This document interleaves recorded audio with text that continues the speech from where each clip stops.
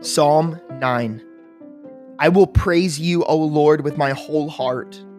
I will tell of all your marvelous works. I will be glad and rejoice in you. I will sing praise to your name, O Most High.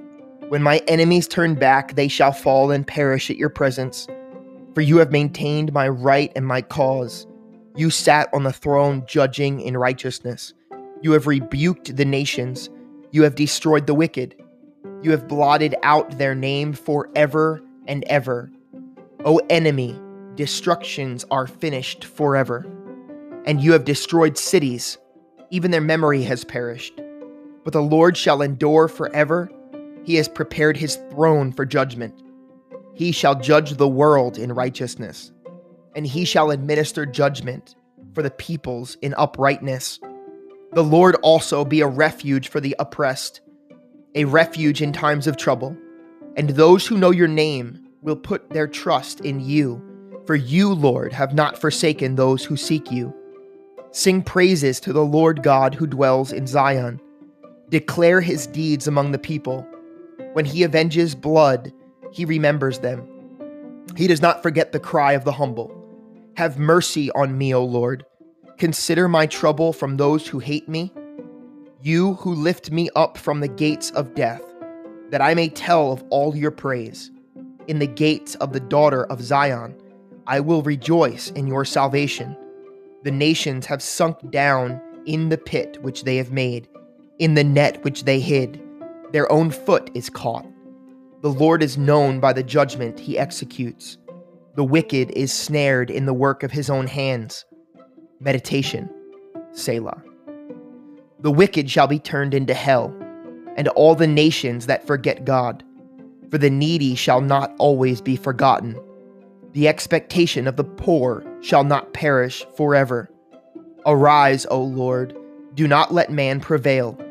Let the nations be judged in your sight. Put them in fear, O Lord, that the nations may know themselves to be but men. Selah.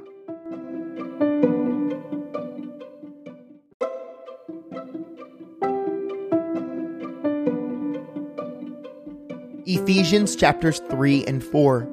For this reason I, Paul, the prisoner of Christ Jesus for you Gentiles, if indeed you have heard of the dispensation of the grace of God, which was given to me for you, how that by revelation he made known to me the mystery, as I have briefly written already, by which, when you read, you may understand my knowledge in the mystery of Christ, which in other ages was not made known to the sons of men, as it is now been revealed by the Spirit to his holy apostles and prophets, that the Gentiles should be fellow heirs of the same body and partakers of his promise in Christ through the gospel, of which I became a minister according to the gift of the grace of God given to me by the effective working of his power.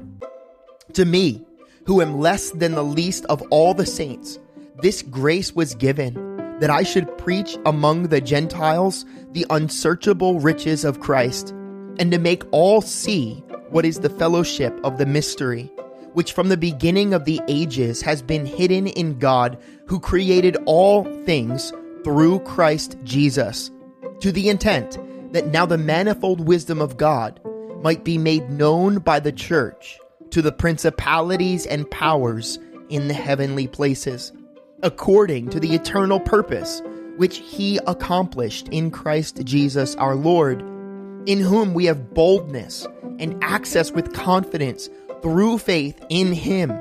Therefore I ask that you do not lose heart at my tribulations for you, which is your glory.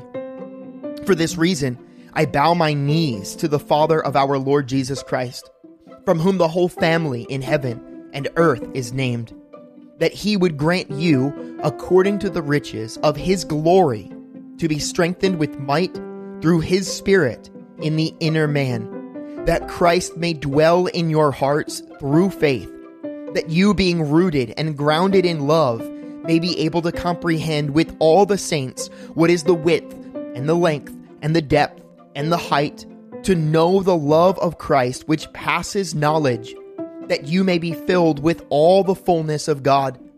Now to him who is able to do exceedingly abundantly above all that we ask or think, according to the power that works in us, to him be glory in the church by Christ Jesus, to all generations, forever and ever. Amen. I, therefore, the prisoner of the Lord, beseech you to walk worthy of the calling with which you were called, with all lowliness and gentleness, with long-suffering, bearing with one another in love, endeavoring to keep the unity of the Spirit in the bond of peace. There is one body and one Spirit, just as you were called in one hope of your calling, one Lord, one faith, one baptism, one God and Father of all, who is above all, and through all, and in you all. But to each one of us, grace was given according to the measure of Christ's gift. Therefore, he says, when he ascended on high, he led captivity captive and gave gifts to men. Now this, he ascended. What does it mean but he also first descended into the lower parts of the earth? He who descended is also the one who ascended far above all the heavens, that he might fill all things. And he himself gave some to be apostles, some prophets, some evangelists, and some pastors and teachers, for the equipping of the saints, for the work of ministry, for the edifying of the body of Christ, till we all come to the unity of the faith and of the knowledge of the Son of God, to a perfect man, to the measure of the stature of the fullness of Christ, that we should no longer be children, tossed to and fro, and carried about with every wind of doctrine, by the trickery of men in cunning craftiness and deceitful plotting, but, speaking the truth in love, may grow up in all things into him who is the head, Christ, from whom the whole body, joined and knit together by what every joint supplies, according to the effective working by which every part does its share, causes growth of the body for the edifying of itself in love. This I say therefore, and testify in the Lord, that you should no longer walk as the rest of the Gentiles walk, in the futility of their mind, having their understanding darkened, being alienated from the life of God because of the ignorance that is in them, because of the blindness of their heart, who being past feeling, have given themselves over to lewdness, to work in all uncleanness with greediness. But you have not so learned Christ.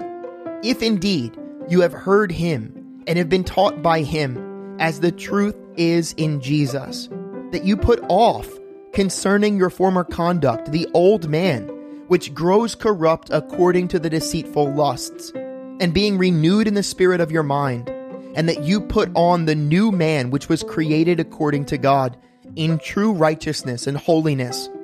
Therefore, putting away lying, let each one of you speak truth with his neighbor, for we are members of one another.